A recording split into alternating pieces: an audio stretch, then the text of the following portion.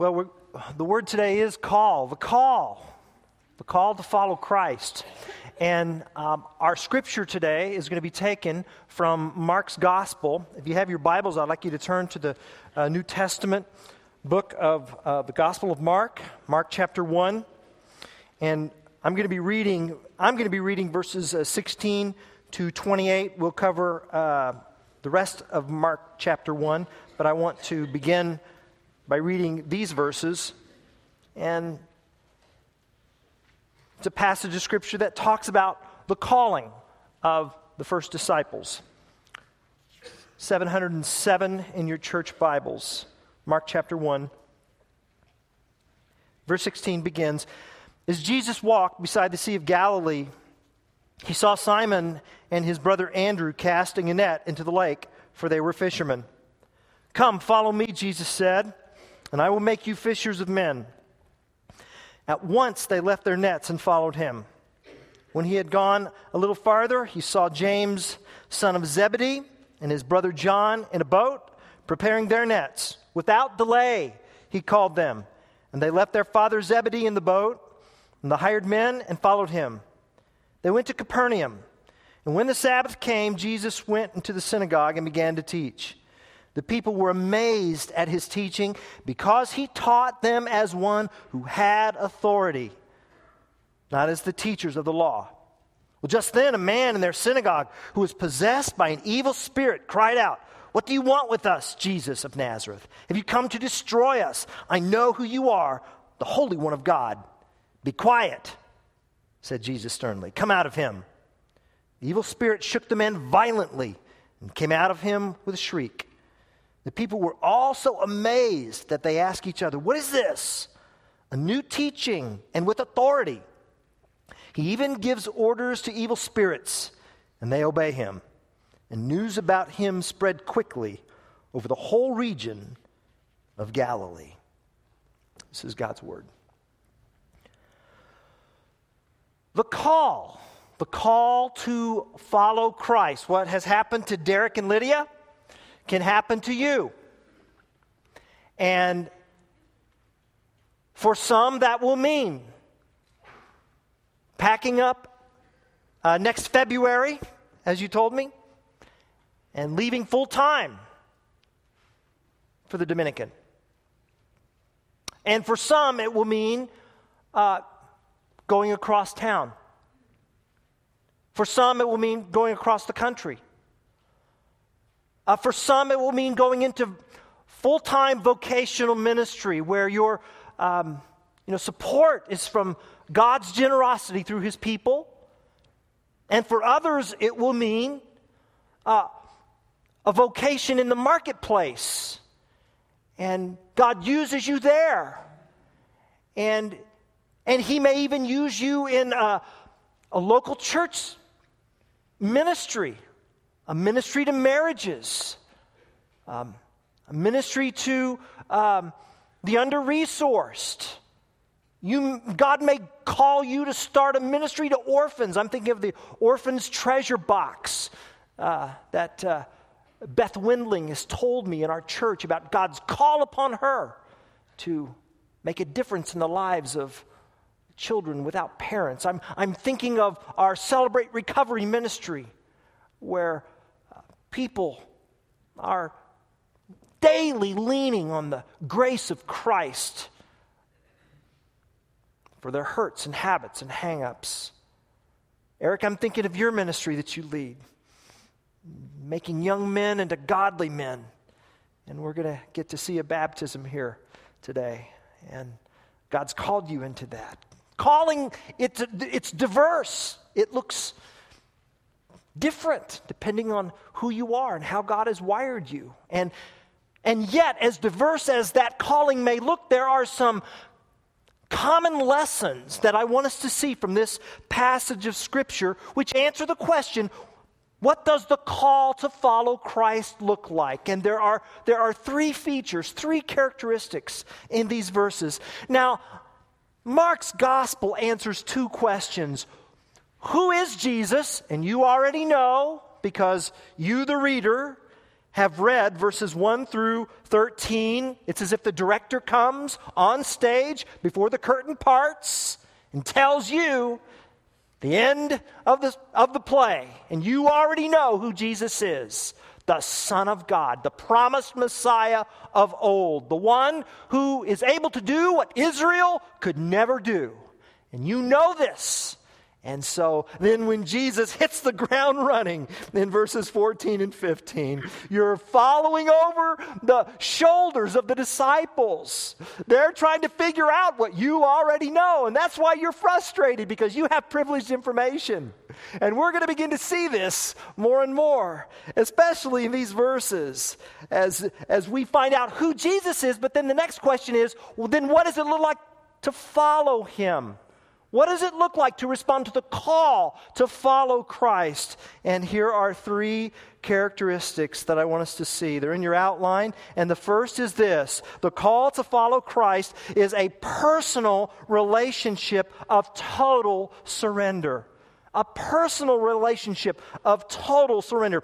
We see that in the phrase in Mark's gospel when Jesus says, "Come, follow me, and I will make you fishers of men." This personal relationship of total surrender is captured in that phrase, and it's also summarized in these three words: personal, missional, and sacrificial. Let's go there for a moment. So Jesus has launched his ministry, and he's not in Jerusalem now. He's in the Sea of Galilee. That Sea of Galilee, it's really a lake, and it's about 13 miles north to south, 8 miles at its widest point, east to west. It shaped like a harp.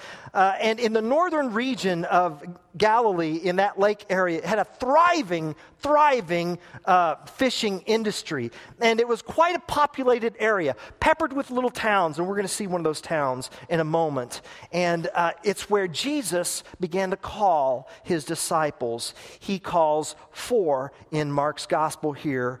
These first 4 disciples, Simon and Andrew, that's Simon Peter, Simon and Andrew, and then James and John. So they came from the fishing business. Now, understand, Jesus' disciples, these disciples were not peasants.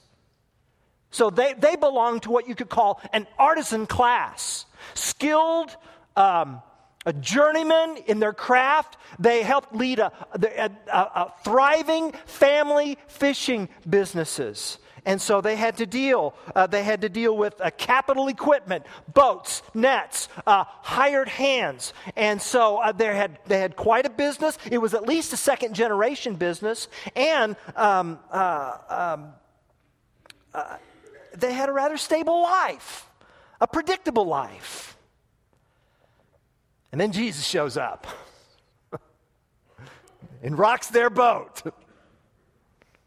He calls them to him. Calls them, "Come, follow me." It was a personal call. Follow me.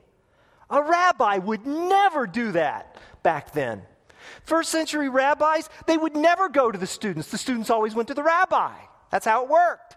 That's what happened. And then when the student would go to the rabbi to ask, then the rabbi would then assess the student and see if the student was qualified, or see if the student needed to take any qualifying exams. What's your ACT, or what's your GRE, or let me see your test scores. Let me see if you're qualified for me to teach you. That's not what we see here. Jesus goes to them.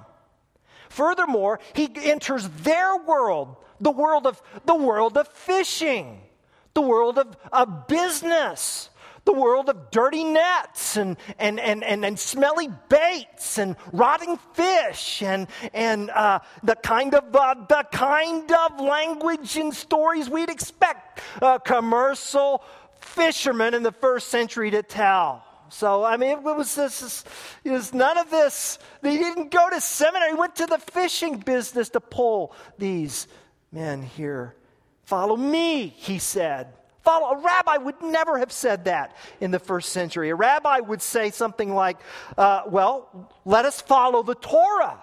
Let's follow the Torah. But Jesus personalized it. The rabbi in the first century would have said, well, let us, Psalm 1, blessed is the man whose delight is in the law of the Lord, and on that law he meditates day and night. It shall be like a tree planted by streams of water. Follow the Torah. Jesus didn't say, follow the Torah. He said, follow me.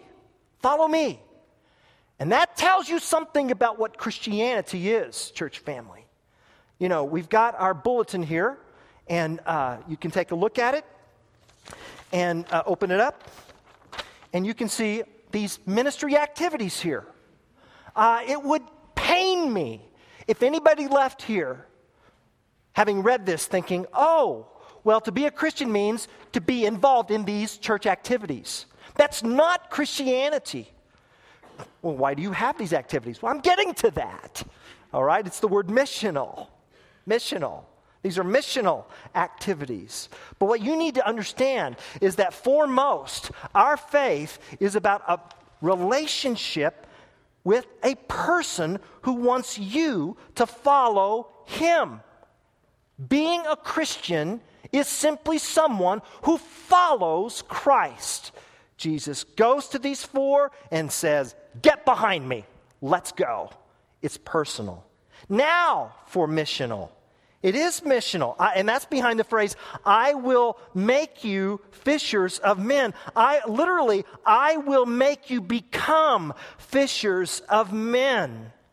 Now let's unpack that phrase, because I learned something about that phrase that helped me. I don't know, probably since I was in middle school, I thought, what does it look like to be fishers of men? And I have, for the longest time, kind of read that phrase through the lens of Bass Pro Shop fishing. You ever been to Bass Pro Shop? Whoa, now I got your attention. It's just like paradise, isn't it? Wow, phenomenal. Phenomenal, all of those rods and all of those reels, and then there's the bait, and then there's the boats. My goodness. It's paradise. And so looking through the Bass Pro Shop lens, I see that phrase, I'll make you fishers of men, and see, by default, it's like this. Oh, well, Jesus is saying to take this deadly hook and mask it with a juicy worm, and then, throw that out into the water, and then, you're going to catch the fish, only it's not going to be so good for the fish. So we're going to try to masquerade what we really are so that people will come here, then hope that they stay once we find out what we really are because they love the coffee. Is that what Jesus is saying? The Bass Pro Shop lens? No, that's not what Jesus is saying. Okay? That's not, what's this phrase, fishers of men? Well, you've got to take off your Bass Pro Shop lens and you've got to start thinking like a Hebrew. And when you start thinking like a Hebrew, that's when you'll understand that to the Hebrew mind, the idea of the ocean or the deep or the lake was dark, ominous, frightening, scary, lonely, isolated, perilous. To be lost at sea, to them, it's like us, lost in space. It's frightening. And now Jesus has this missional task for us to participate in a rescue operation. He's really talking about lifeguarding here. You go to a beach, you see the beach the way you see the beach because you're there to play and you're a tourist. But I guarantee you the lifeguard sees it completely differently. And Jesus says, I want you to put on, this is a rescue operation. We're here to fish those who are perishing out of the darkness, the domain of darkness, and bring them into the kingdom of the light. That's what's going on. And so from now on, you see people differently.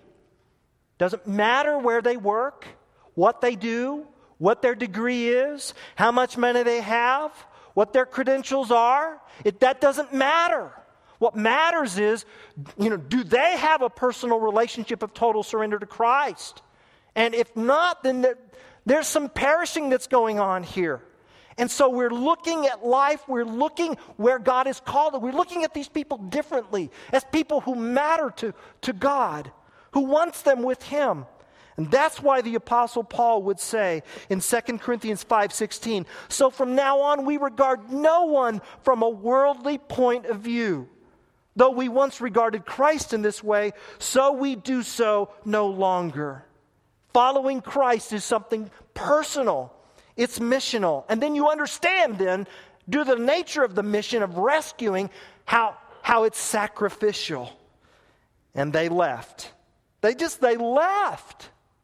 They left. They left their nets. They left, why my goodness, James and John, they left Dad in the boat. They left the boat. They left the hired hands. How did Zebedee feel about that? We're not told.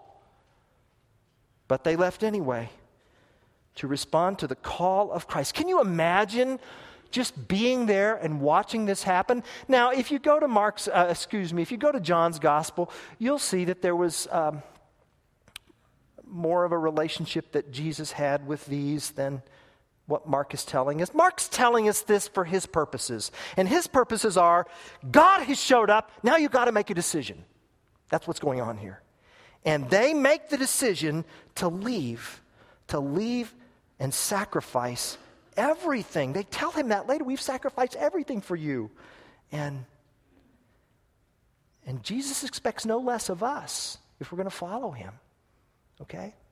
He's not into part-time disciples. He wants full-time, surrendered, sacrificial disciples. And so that means that all of us are called to follow Christ sacrificially.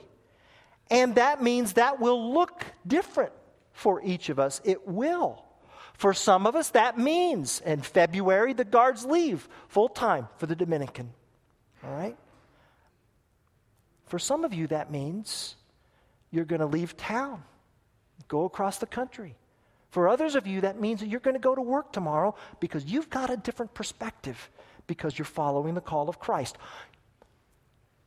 Jesus said, come follow me, and he took some with him, but you know what? He didn't take everybody with him. He didn't. Huh? I'm thinking of Mark chapter 5, verses 18 through 20. Just take a look there. It's on page 710. As Jesus was getting into the boat, the man who'd been demon-possessed begged to go with him. And isn't this interesting? Especially in view of Mark 1. It says in verse 19, Jesus did not let him, but said, go home to your family and tell them how much the Lord has done for you and how he has had mercy on you. And so the man went away, went to his home, and all the people were amazed. You see, I'm not saying this to let you off the hook. I'm saying this to say that to be called to follow Christ will mean that some of you will leave the country and some of you will need to walk across the room tomorrow and say something for Jesus to the people in your life. Whatever you do, it is to be personal, missional, and sacrificial. Get it? When I say get it, you say got it. I'll say good. Get it? Good. Let's move on. The call to follow Christ. It's a personal relationship of total surrender. And then we find the call is about reaching out to the oppressed, reaching out to the helpless, reaching out to the marginalized. And I want you to see here, as Jesus goes into Capernaum and enters a synagogue and then leaves the synagogue, when he's in the synagogue, he reaches out with the truth of his word, and then as he leaves the gathering of the synagogue, he reaches out with his healing touch. So he takes these four. They go to Capernaum. It's on the Sabbath. He goes into this synagogue. You can actually see the ancient town of Capernaum if you go to Israel today, and it's along that northern coastal region of the Sea of Galilee. And the next slide will show you site where the synagogue was. Now, this is a 4th century synagogue. The white stones are imported stones. But do you see at the bottom, in the lower left-hand corner of the screen, you'll see, now this slide, you'll see the darker stones there. So the white stones were dated to the 4th century, but they were built upon these darker indigenous stones, which are dated to the 1st century. So we're pretty sure that that darker foundational stone was the foundation of the synagogue where Jesus himself walked there in the town of Capernaum. He must have had some sense of recognition and reputation, because when he gets into the synagogue on the Sabbath, he's invited to teach. And when he teaches, people are just, they're amazed. They're amazed. Why? The Bible says because he taught them as one who had authority, as one who had exousia,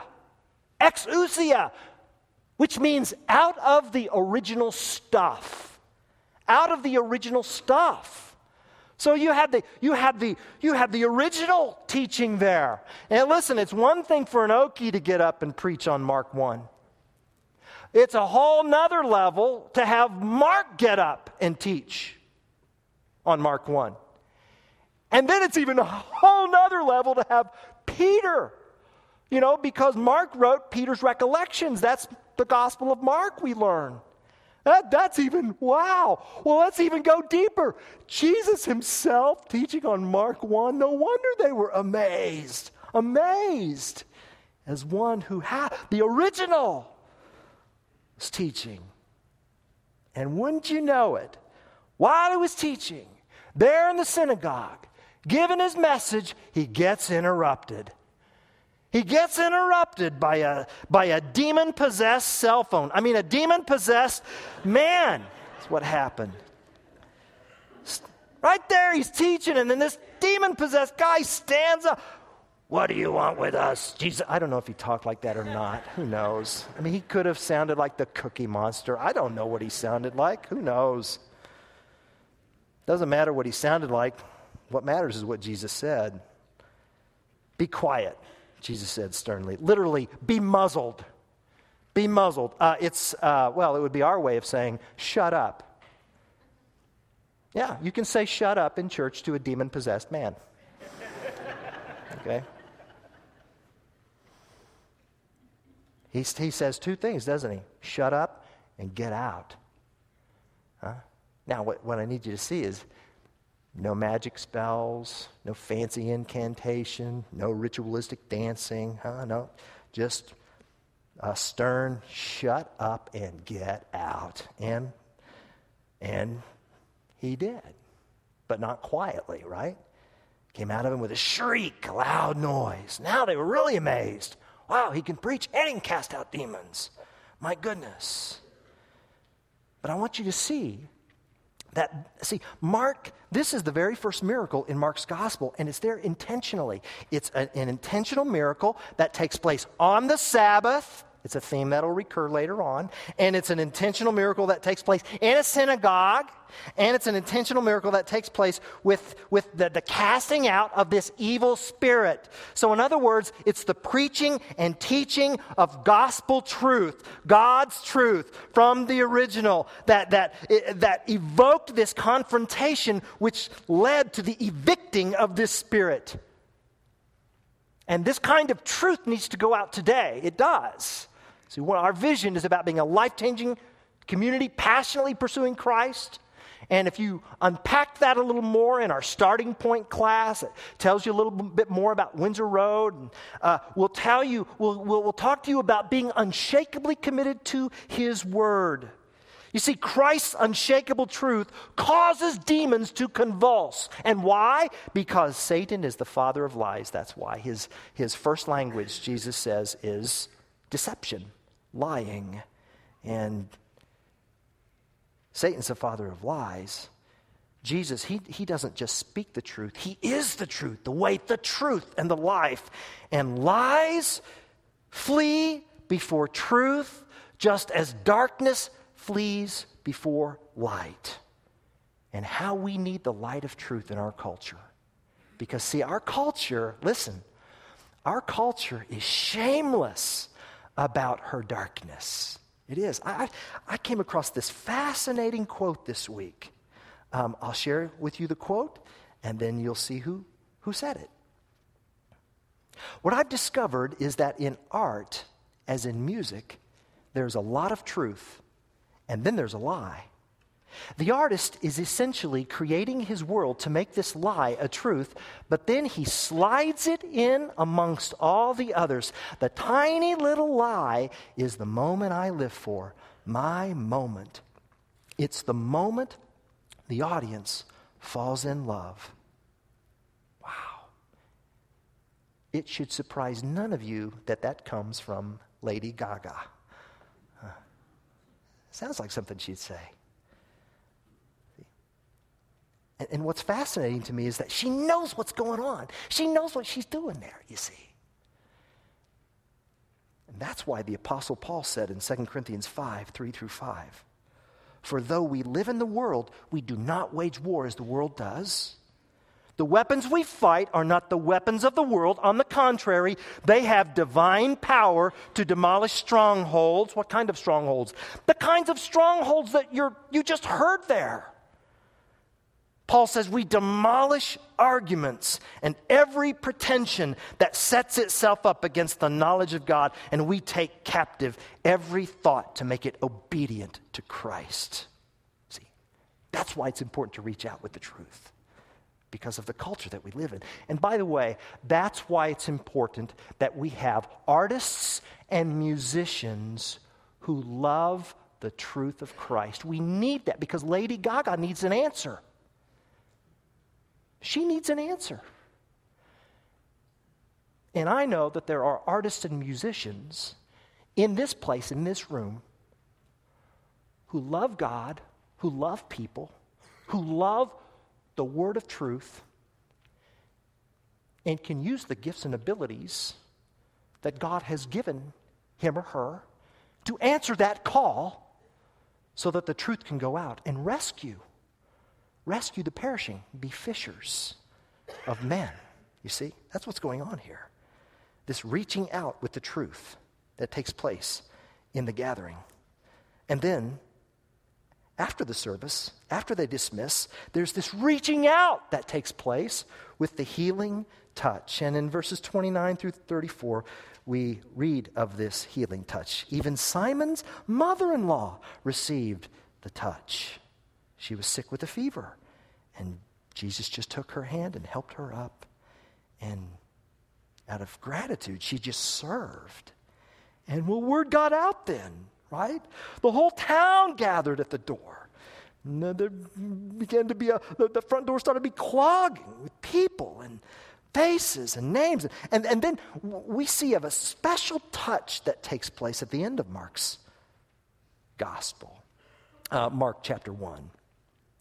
Verse 40 describes a man with leprosy.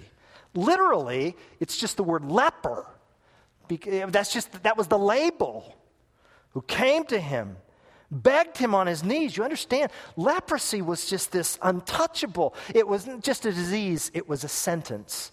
And those who had leprosy, which could have been a whole host of skin diseases, but those who were infected, they had to stay far distance away from people. They had to announce themselves by saying, "Unclean, unclean, unclean." And they lost their health, they lost their occupation, they lost community, they lost their family. Oh, they could come into the synagogue, but they'd have to sit on the other side of that screen there, quarantined from everyone. They had no community, nothing whatsoever. And there were only 2 individuals cured of leprosy in the Old Testament. And so the rabbis concluded that the healing of a leper was on par with the raising of the dead. In fact, they called people with leprosy the living dead. That's how socially ostracized they were. So he came to Jesus, and he didn't ask if Jesus was able. He asked if Jesus was willing. Do you see that? If you're willing and filled with compassion, Jesus reached out his hand and touched him. Now, he didn't have to touch him, did he? All he could have said was, be clean, right? At his word. But there was a reason why he touched him. He wanted to convey with absolute clarity that there's no one untouchable from the touch of Christ. See? You know, I think about how God has been so good to Windsor Road Christian Church, especially in this last series, I've Got a Friend Who. And we heard faith stories right here on this platform from individuals who, they didn't have leprosy like this person had, but they had experiences which some might feel that they're untouchable. And the grace and the truth of Christ just demolished that stronghold. Remember when we had a sister in Christ, Mary came up and she talked about the tragedy of her abortion and how God used that tragedy and by his grace transformed her into someone who is now helping those who have walked that path. Wow. And then what about a few weeks ago when Brian Tao came and just shared how God has just touched him and given him strength in the struggle with the temptation of homosexualism. And I was just thinking, oh, God, thank you for letting me be a part of a church family where the truth of God's word can go out, okay? And the grace of Christ can proclaim the untouchables within reach of Christ and his people. I want to be a part of that church. And that's what it means to follow Christ. Reaching out with the truth and reaching out with the healing touch. And so is it any wonder then that out of the amazement, verse 28 says news about him spread quickly. And then is it any wonder then that verse 33 says the whole town gathered at the door. You know, that house was clogged with people wanting to be helped because when grace and truth show up, lives are changed, and then more people come, and more lives can be changed. And there's some huge air traffic control issues trying to handle the crowds and trying to handle what's Jesus going to do? What does he do in the midst of all of that? Verse 35. And verse 35 tells us this third characteristic of the call to follow Christ.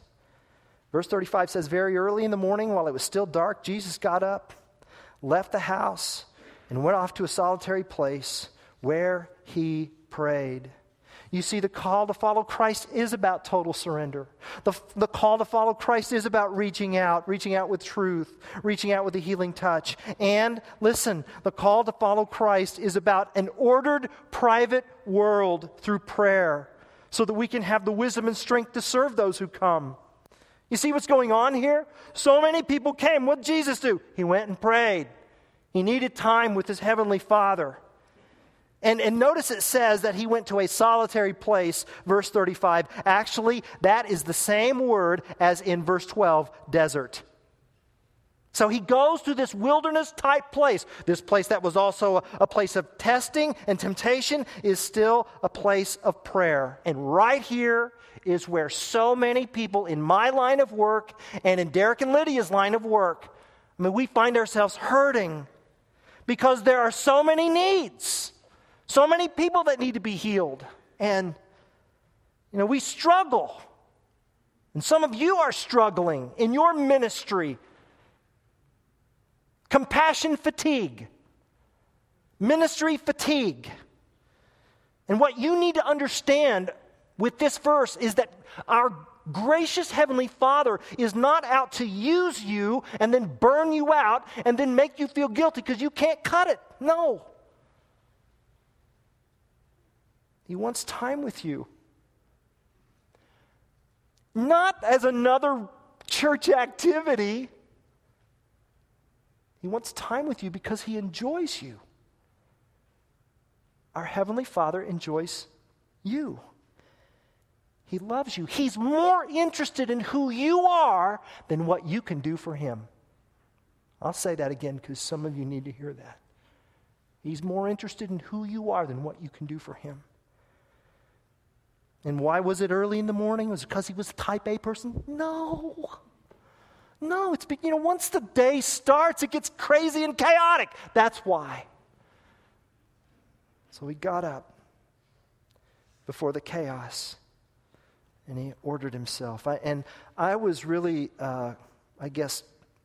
convicted by the following quote from this pastor who wrote, "Where does it come from, this endless need to be preoccupied?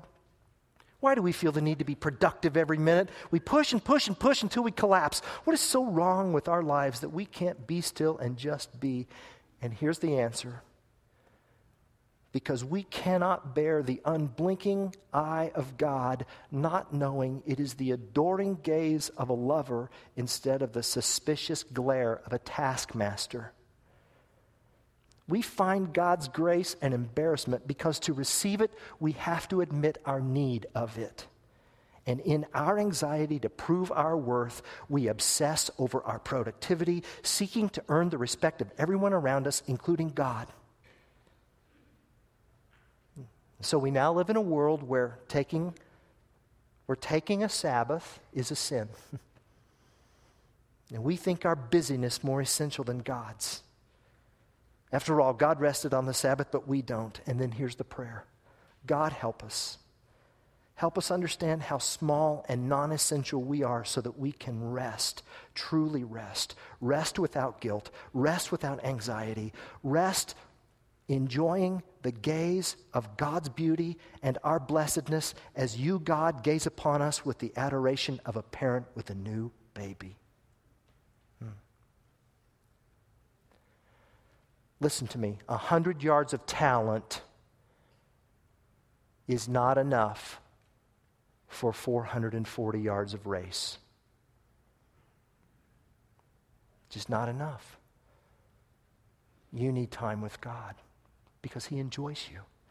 And that's what it means to follow the call of Christ. And already here we're seeing a difference between the disciples and Jesus, right? Because they're tracking him down. Where you been? Everybody's looking for you. Come on, we got to get the program going. We got to leverage momentum. Yesterday was incredible. They didn't do anything. He did everything. But yes, everything. Let's do it again. Come on, we're ripe for stratospheric growth in this place. Jesus says, we're moving on. What? We're moving on. There are other towns that need to hear the gospel. Just because people are in awe of me doesn't mean they trust me. Never confuse amazement with active trust. We're moving on. Follow me. And so they do. And yet they're learning, aren't they? They're learning what total surrender looks like. They're learning what reaching out looks like. They're learning what intimacy with their Heavenly Father looks like. They're learning all right. And so they leave. And they go. And Mark concludes this chapter with a very fascinating verse. You see, Jesus said to the leper after he healed the leper, look, I don't want you saying a word about this. Just don't say a word about this. Promise? Okay. I mean it. I don't want my mission to be confused. I'm not out here trying to mass a military army so that I can take on Caesar. That's not what it's about. And I'm not a carnival miracle worker, all right? So don't say anything. Do you promise? I promise. Then he goes out and talks. And as a result, verse 43. 45. Does it say 45? Let me get my glasses on. 45. As a result, Jesus could no longer enter a town openly, but stayed outside in lonely places. And isn't that interesting? Beforehand, the leper had been outside in the lonely places because of his condition, and Jesus had been in town, right? But here, at the end of this chapter, Jesus trades places with the leper. The leper, now healed, can stay inside, and Jesus has to be outside in the desolate places. That's the same word as desert and wilderness. That word shows up again in the lonely places. And as we traverse through Mark's gospel, we'll see that he continued to go further and further to the lonely places until at the end of this chapter and at the end of this book, we will see Jesus at the ultimate lonely place, the place of the cross, where he once again trades places with lepers. That's us. And it's because he did that. And on that cross, at that ultimate lonely place, he would cry out to his heavenly Father, and heaven would be silent. But he did it for you and me.